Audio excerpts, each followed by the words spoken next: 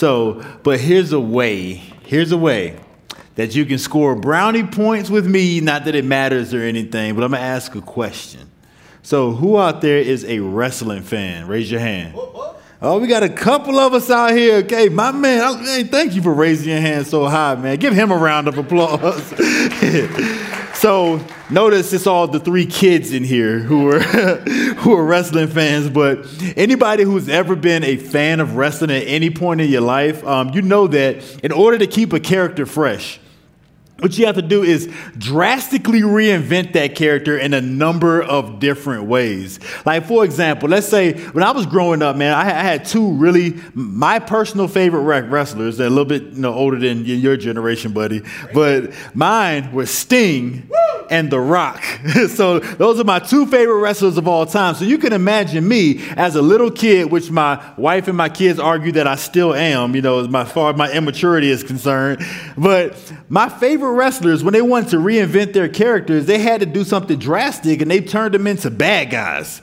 Like, I was hurt when they did that, but now me being a 37-year-old man, I actually prefer the bad guys because I could be a little bit of a troll, But so basically, when he took a good character and then you turn him into a bad guy, that's what was known as what's called a heel turn. So a heel, because that in wrestling, a bad guy is known as a heel. And of course, that's spread just not from wrestling, but also into popular culture as well. So whenever somebody goes from being this beloved character and in turn change into something else, that's what's called a heel turn. But then you have the converse, or the inverse of that is when a bad guy becomes a good guy. That's called a face turn, because in wrestling, a good guy is known as a face. Now, I know some of you are wondering, like, man, I came here to hear about Jesus, not about The Rock, not about Sting and everything. But I promise it has relevance into what we're going into today, because some people would posit that this God that we worship, that he actually did a face turn. He did a face turn because in the Old Testament, some of the things that he commanded, his character, some of the atrocities that happened there don't seem very loving. It seems rather judgmental, and it seems like that would come from somebody who was indeed evil. But in the New Testament, where we see God, he's loving, he's merciful, he's compassionate, so on and so forth. Anybody ever heard that argument before? Yeah, anybody ever read the pages of the Bible and be like, some of the things you read in the Old Testament, you're like, yeesh. That's a bit drastic.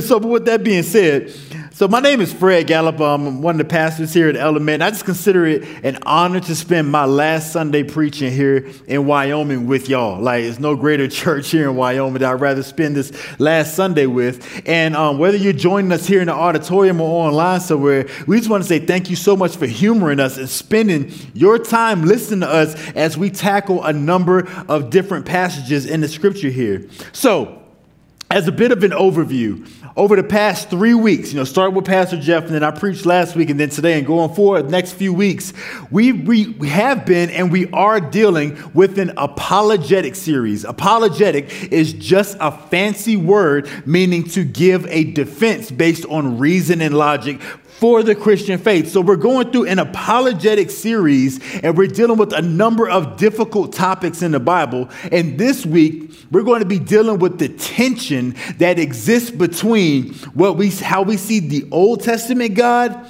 and how we see the New Testament God. Because at just a precursory glance alone, just as an initial glance, it seems to be two radically different people, or that God changed his mind and how he responded to his creation known as humanity.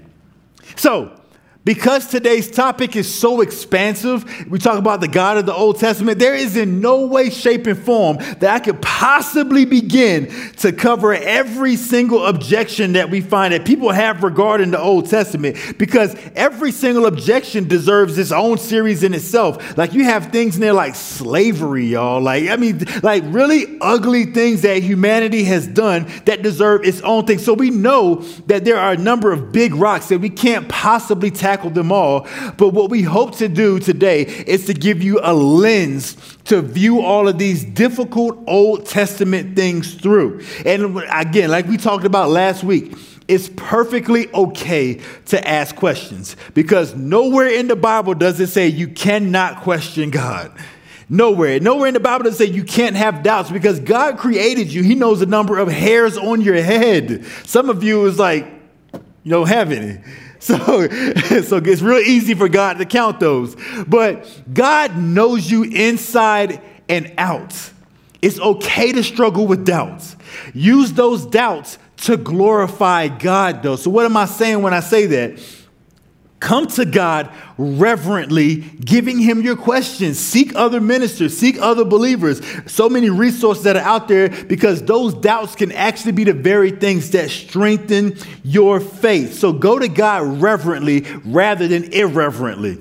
So our big question for today is, did God change from the Old Testament to the New Testament?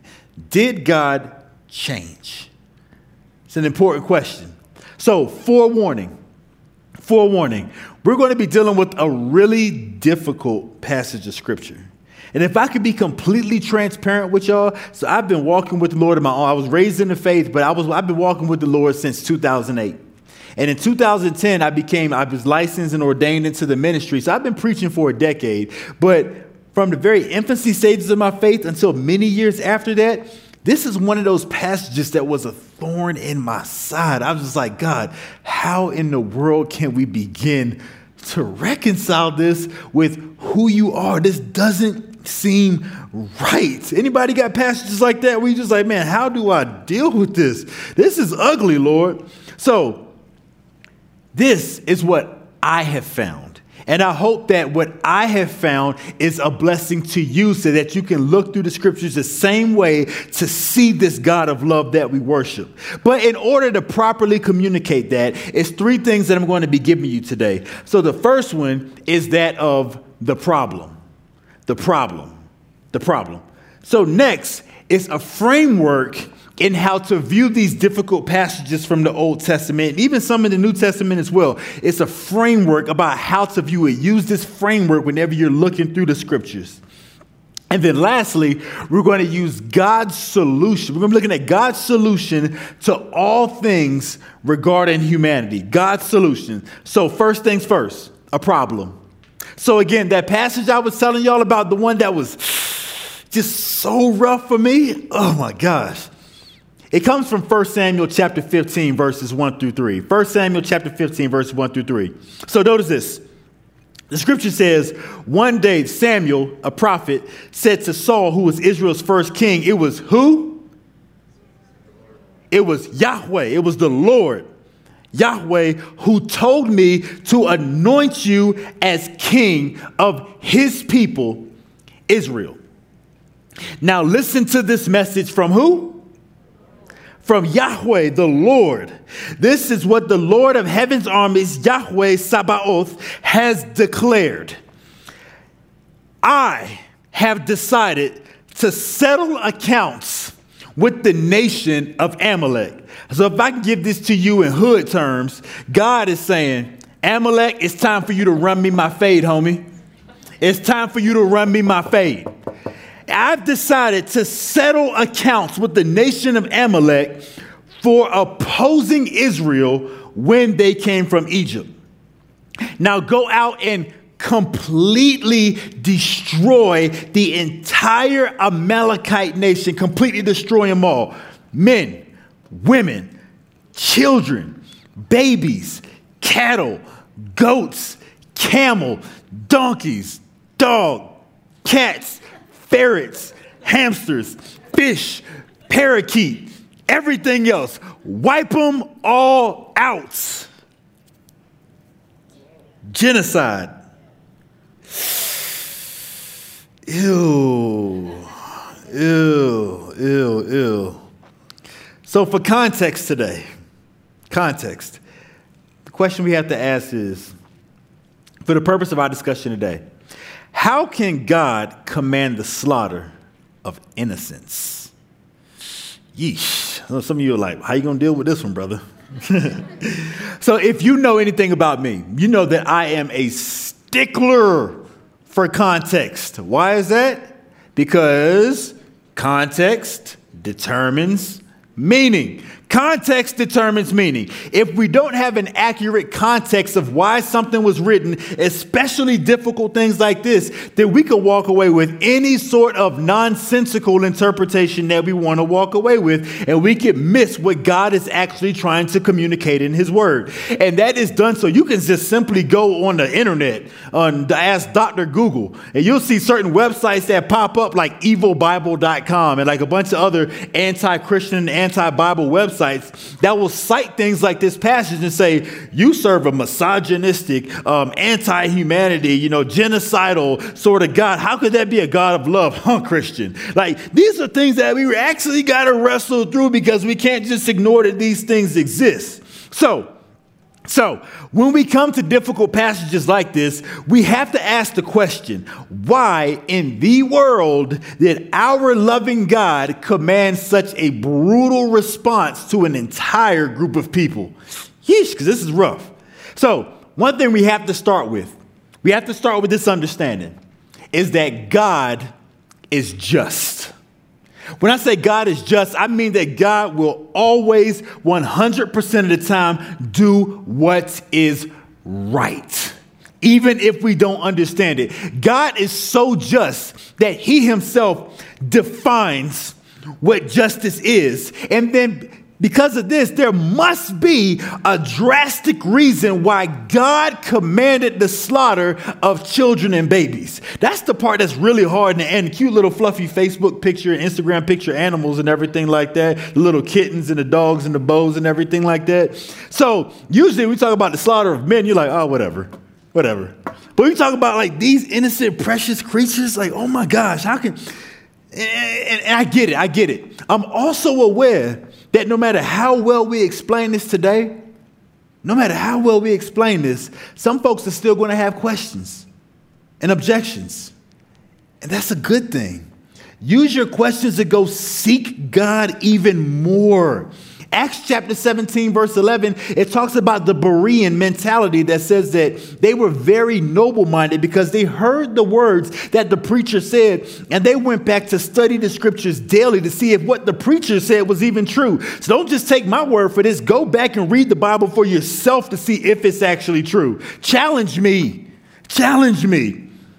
So, allow these doubts, allow these frustrations to mold you as you continuously seek after the face of God, but always remember to have a reverent heart for God. So, a little bit of a background here.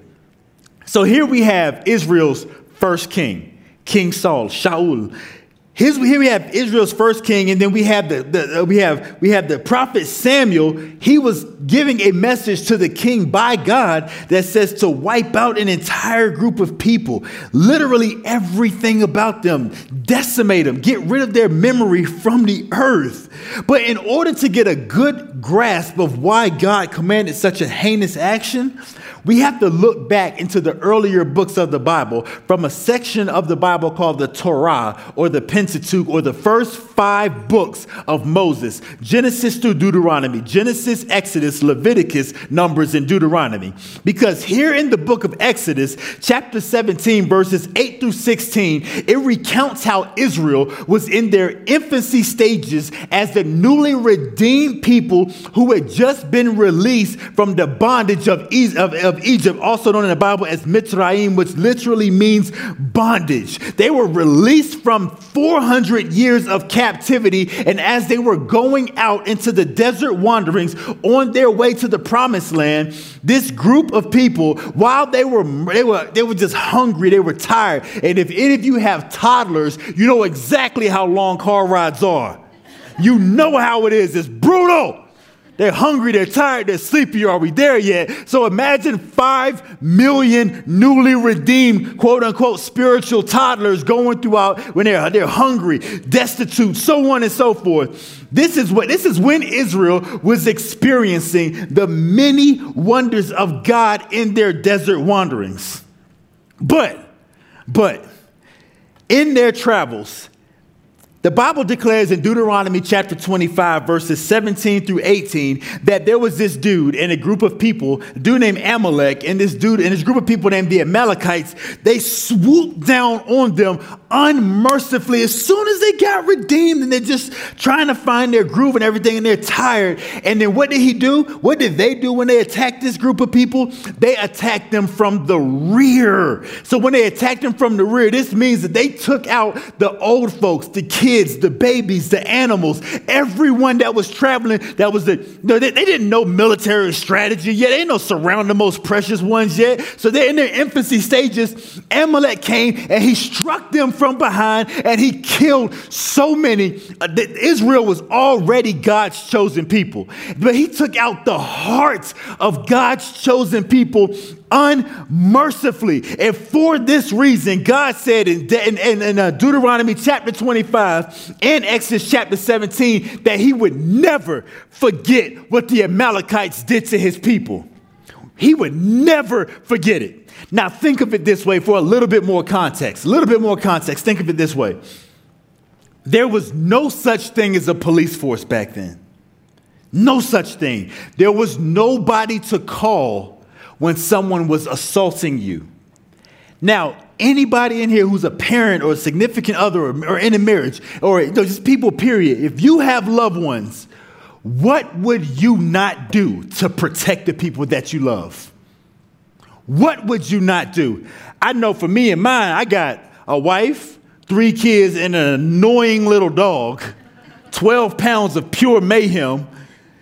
If people were coming after them, and the only way for me to stop them was take this 205-pound muscular chocolate frame and descend upon them and put them in the grave, then I will preach your eulogy. I will preach your eulogy. But I'm doing what I have to do in order to protect mine. And this is exactly what was taking place because Israel's job at this point was to survive. And by this point, a little bit more context, 400 years, 360 years to be exact, had passed since their first time that Amalek descended upon them until Israel's first king. So what does that mean? For almost 400 years, the people of Amalek continued to oppress and attack the Israelites. They were a consistent thorn in their side. So God said, you know what? I'm sick of these people. I'm sick of it. SICCUD. Sick of it. I'm sick of it. So now, Israel, wipe them out. The Hebrew term Yamach Shemo means to wipe them out and completely blot their names out from under heaven. I am sick of what they're doing to you, so take them out. So what should we deduce from this? This is a lot to take in. So what should we deduce of this? Because you have a lot of people who are going around saying God gave them divine messages in order to wipe out to a whole people, even still to this very day. If God commanded it then, is he still doing the same thing today? Is that what's, like a lot of these terrorist groups and everything like that, and these lone wolves and so on and so forth said they got a message from God to do this? What if somebody came in here to Element and says, you know what? God gave me a message to wipe out everybody in here and go and take out the nursery. That's rough because this is what he did right here. This is what he did. So is that a legitimate thing now? To answer that question, the answer is a resounding no. And I know that seems like the easy answer, but this here was an extreme example that you don't see very, as much as people try to say in the Old Testament, the judgments that actually fell are few and far between if you look at it in context. God did a lot of warning, decades of warning, hundreds of years of warning that says you're not going to listen. Now the bottom's got to fall out on you. That's what happened. So this was an extreme example of judgment on an entire nation for 400 years of decadence, y'all. So here's the thing to take away from this. You and I, we get to choose our actions. We get to choose what we want to do. But what we don't get to choose is the reaction. We get to choose what we do, but we don't get to choose the response to what we do. So how do we avoid negative responses? Very simply, fear God and keep his commandments. It's just that simple. Don't go around doing negative things. Follow God and keep his commandments. So what this situation also informs us is that if you are called by God, he works everything out for your good, even if you don't understand it.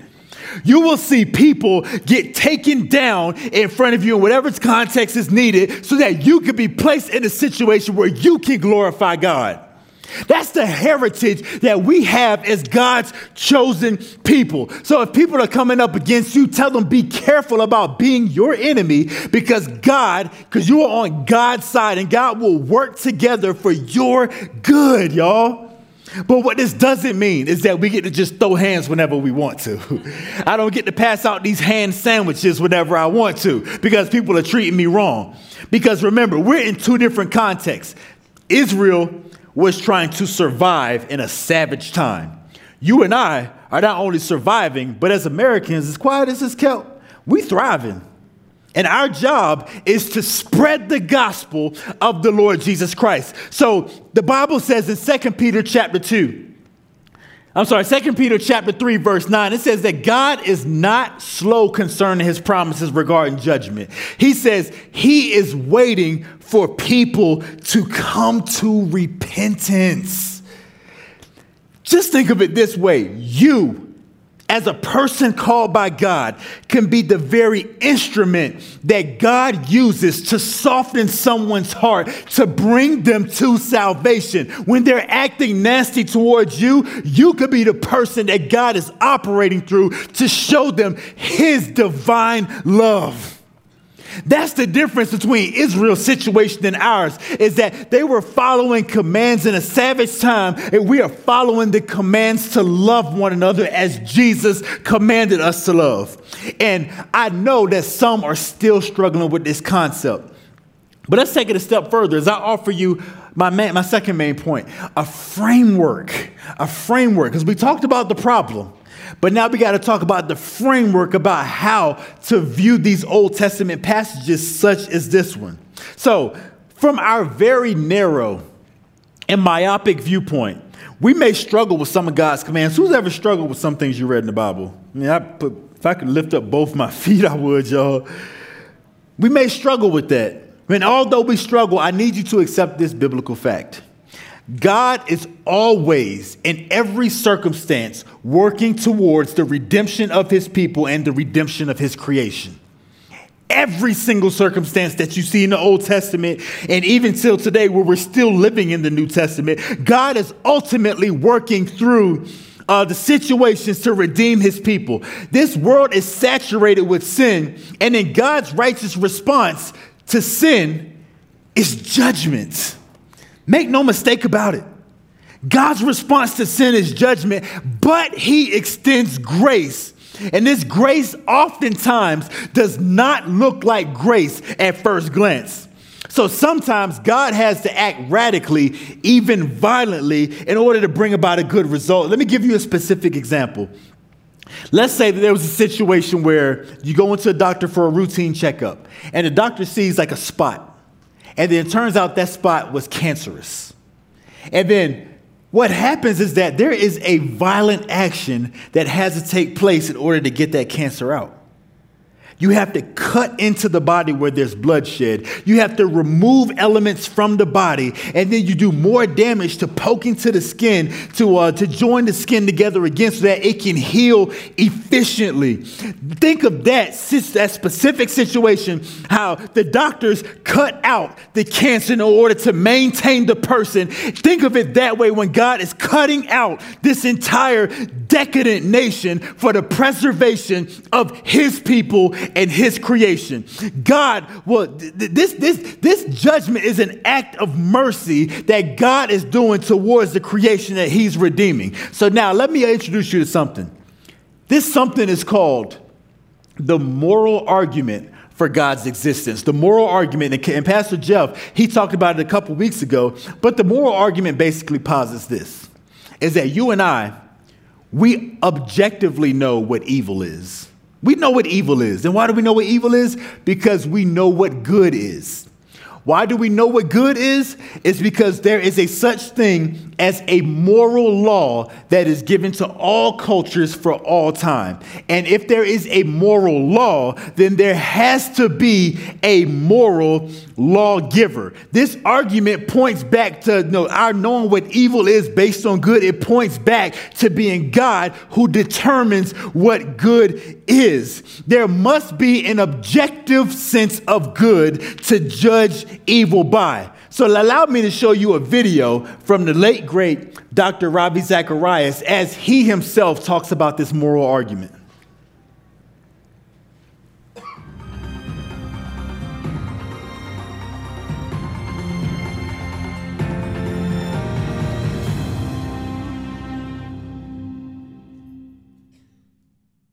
Another student in Europe asked, how does it necessarily follow that if you have a moral law, this necessitates that you had a moral lawgiver?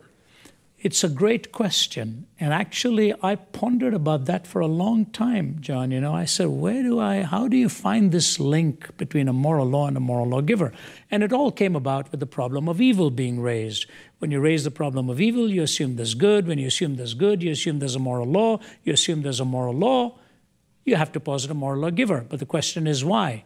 And here's the answer to that. Because anyone who raises the question on the problem of evil, it's either raised by a person or about a person, which means the problem of evil, when it is posited, assumes the intrinsic worth of personhood. If there's no intrinsic worth to personhood, the question actually self-destructs. So personhood is necessary for the question to be valid. That's why we can only justify it if the person is the creation of an individual of distinct worth, which is God himself. That's why we move to a moral lawgiver. The question self-destructs if personhood is not valuable. It's a very critical jump, but it's very important. And whenever I've talked to skeptics or whatever in this, it gives them pause. They say, well, yeah, and then they try to divert and move off in other directions. Your life and my life assume intrinsic worth for the problem of evil as a question to be valid. And that intrinsic worth can only come if we are the creation of God himself, not the random product of time plus matter plus chance. So based on this brilliant rhetoric by Dr. Ravi Zacharias, we have to posit that God is only good, y'all. So growing up in the black church, we had this statement when we would greet each other sometimes. So that statement was, God is good. Good right now. And all the time. Give yourselves a round of applause. Because that means either you've been to a black church before or you know black people. All 12 of us here in Wyoming. But one of the ways God's goodness is shown is through redemption and restoration. So how in the world does all this that we just said apply back to this narrative and other hardcore narratives in the Old Testament? Well, starting way back in the book of Genesis, God chose this dude by nothing that he did that was special named Abraham. And he said, I promise that through you, all nations of the world are going to be blessed. I'm going to bless you. I'm going to bless your descendants. And ultimately, this ultimate blessing is going to come down through your seed, and his name is Jesus Christ. So if anything was threatening their existence, then for the sake of all people of all time forever, God had to step in to defend his people. Because of his covenant, meaning a divine relationship between God and man, his covenant relationship with Abraham, he kept his promises. And that's why for you and I, we can trust in God's promises because the scripture says that every one of his promises are indeed yes and amen.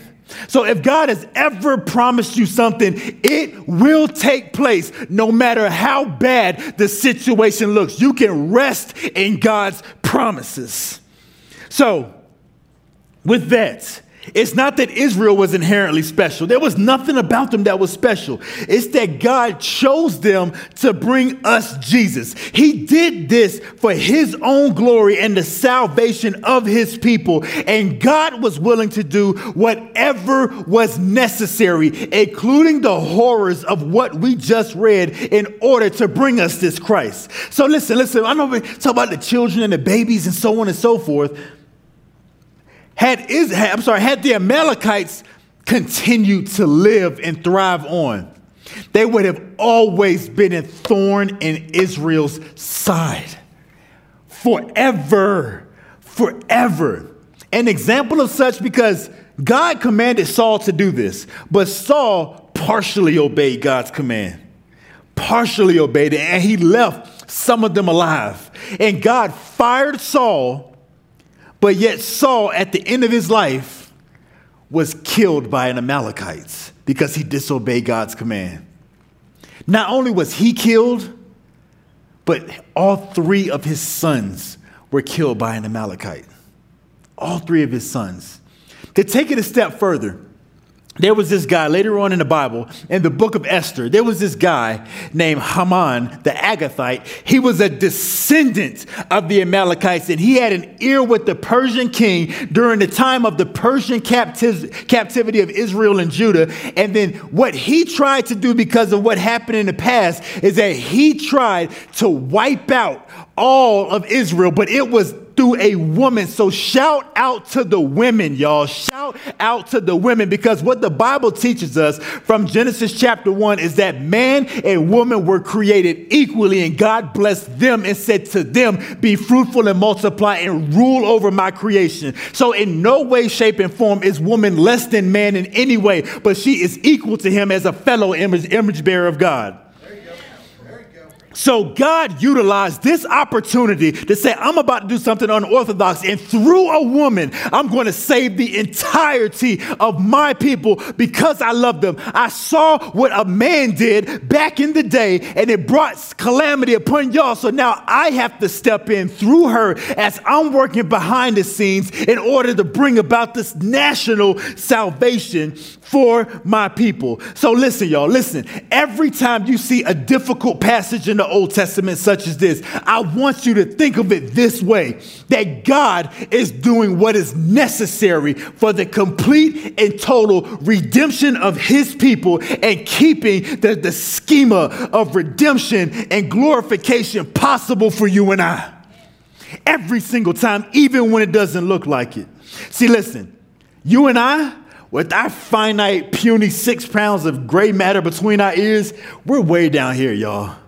And God is infinitely up here in his understanding because he created all things. So what we should do is look at these passages and say, God, you obviously know what's best. And as you take and you follow that scarlet thread that goes from the narrative all the way to the end of the story, you will indeed see how it all worked together for the good of God's people every single time. So lastly, now I'm going to offer you a solution to this dilemma. We talked about the problem. We talked about a framework. So now I got to offer you a solution. So I'm going to introduce something to you. It's going to challenge your theology. We talk about the God of the Old Testament being nasty and mean, the God of the New Testament being, nice and forgiving.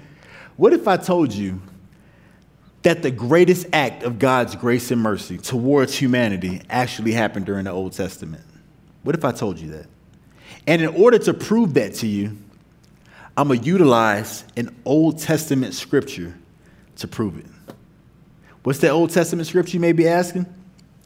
John chapter 3, verses 16 through 17.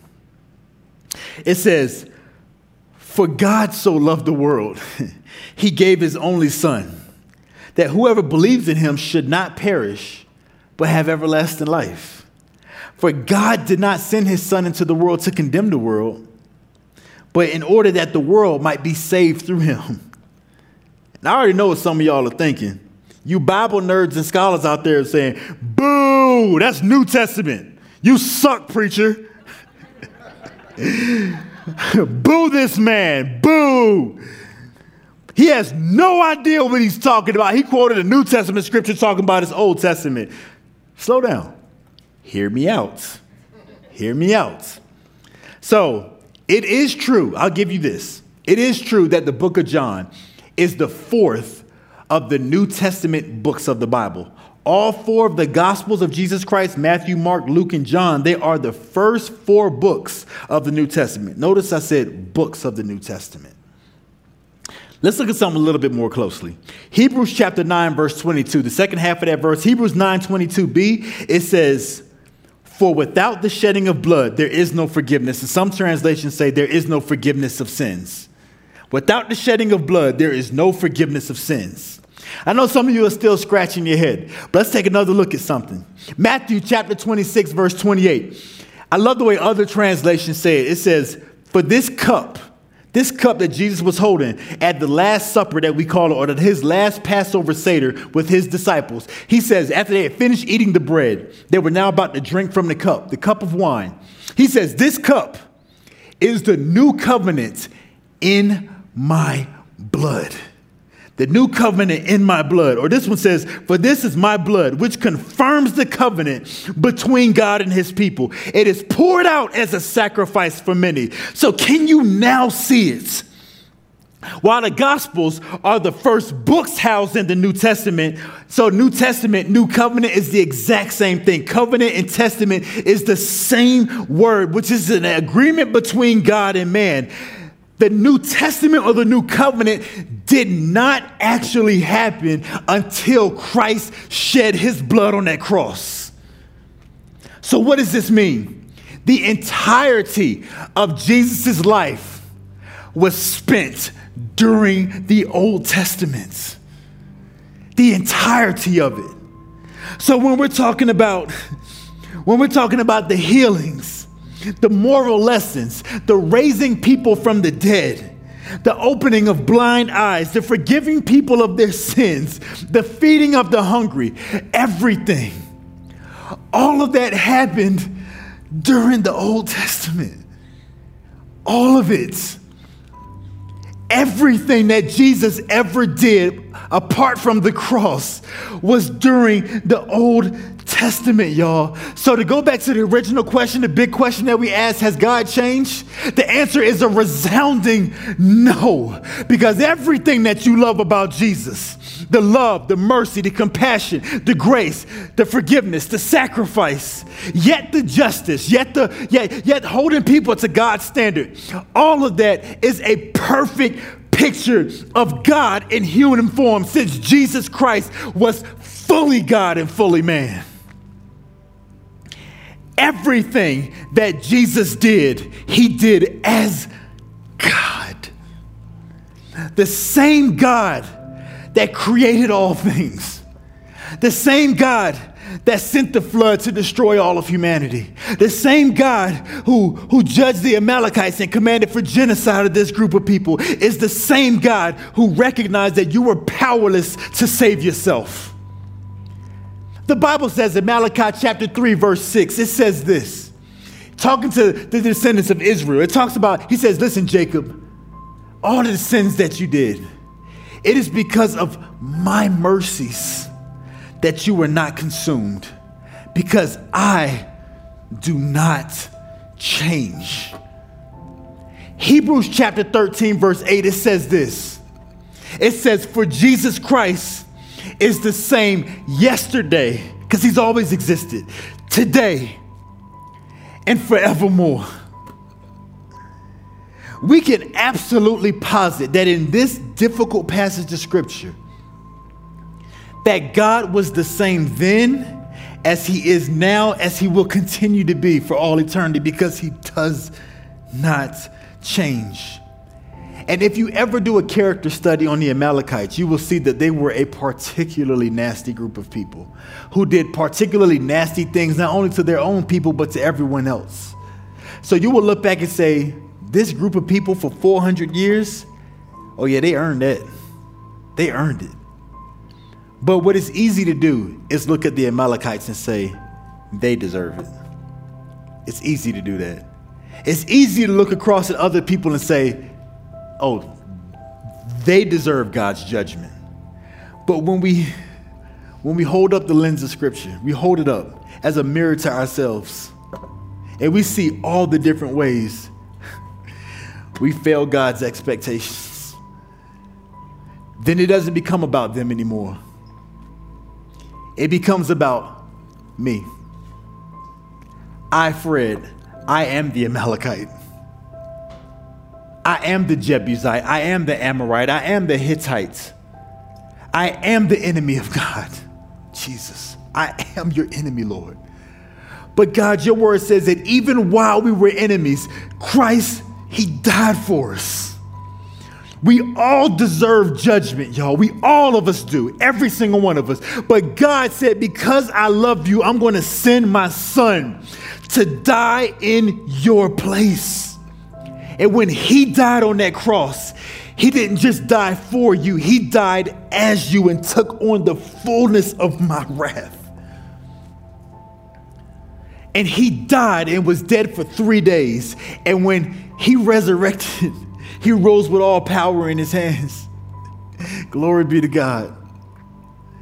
And he says, if you would just simply believe in your heart and confess with your mouth that I raised my son from the dead, then you too will be saved from your sins. So before I pray us out, y'all, I need us to really reflect on that reality. And I need to formally say goodbye to Element Church. Formally. Many of you know our testimony coming here is that coming here from Germany, being overseas for 12 years, we were terrified to come to Wyoming. Terrified. But here, what we found was true community. Community that transcends ethnic, racial, political barriers. When Jesus Christ, he says, if I be lifted up, talking about on that tree, I will draw all people to me. And the closer that we get to Christ, the closer we get to one another. So here in the church that the Lord has graciously provided us, we see what true unity in humanity looks like. That transcends every other physical or even mental barrier, y'all. So not just as the black dude that's on staff or the black family that's at Element. We want to thank you as fellow co-laborers in this faith. I speak on behalf of my entire family, that y'all have been a respite, a place where God has truly caused us to grow and learn how to serve in context that's not our own.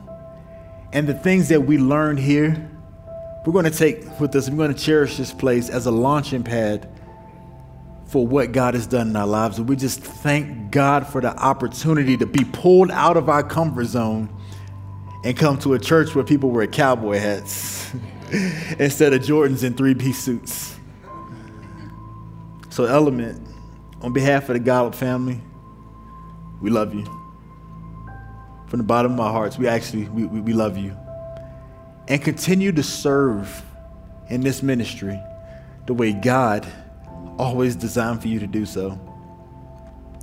So, Father, we thank you in the name of Jesus, God. This is our first time believing your gospel message. We just want to say thank you because your word says if we place our faith in Jesus, then we shall not be put to shame. So, God, if we're struggling in any other way of our area of our lives, God, we thank you that like a loving Father that you are, you will walk with us. And even though we don't understand what we're going through, we know that you will bring us to the expected end. And we pray that we stay faithful in it. So, Element, my final departing words to you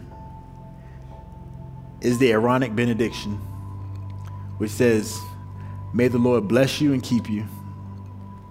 May the Lord cause his beautiful face to shine upon you and be gracious to you. May the Lord lift up his countenance upon you and give you his everlasting shalom, which is peace and spiritual prosperity. So we pray these things in the matchless name of Jesus Christ, our Lord and our Savior. And Father, we give glory to you for these things, and we thank you that you will keep us. We bless you and we give you glory. In Jesus' name. Amen. Element, I love you. My family loves you. And we thank you for these past 2 years of faithful service that y'all have offered us. If you need prayer for any reason, there are folks all around the auditorium who'll be happy to pray with you. Element, go in peace and God bless you. Amen.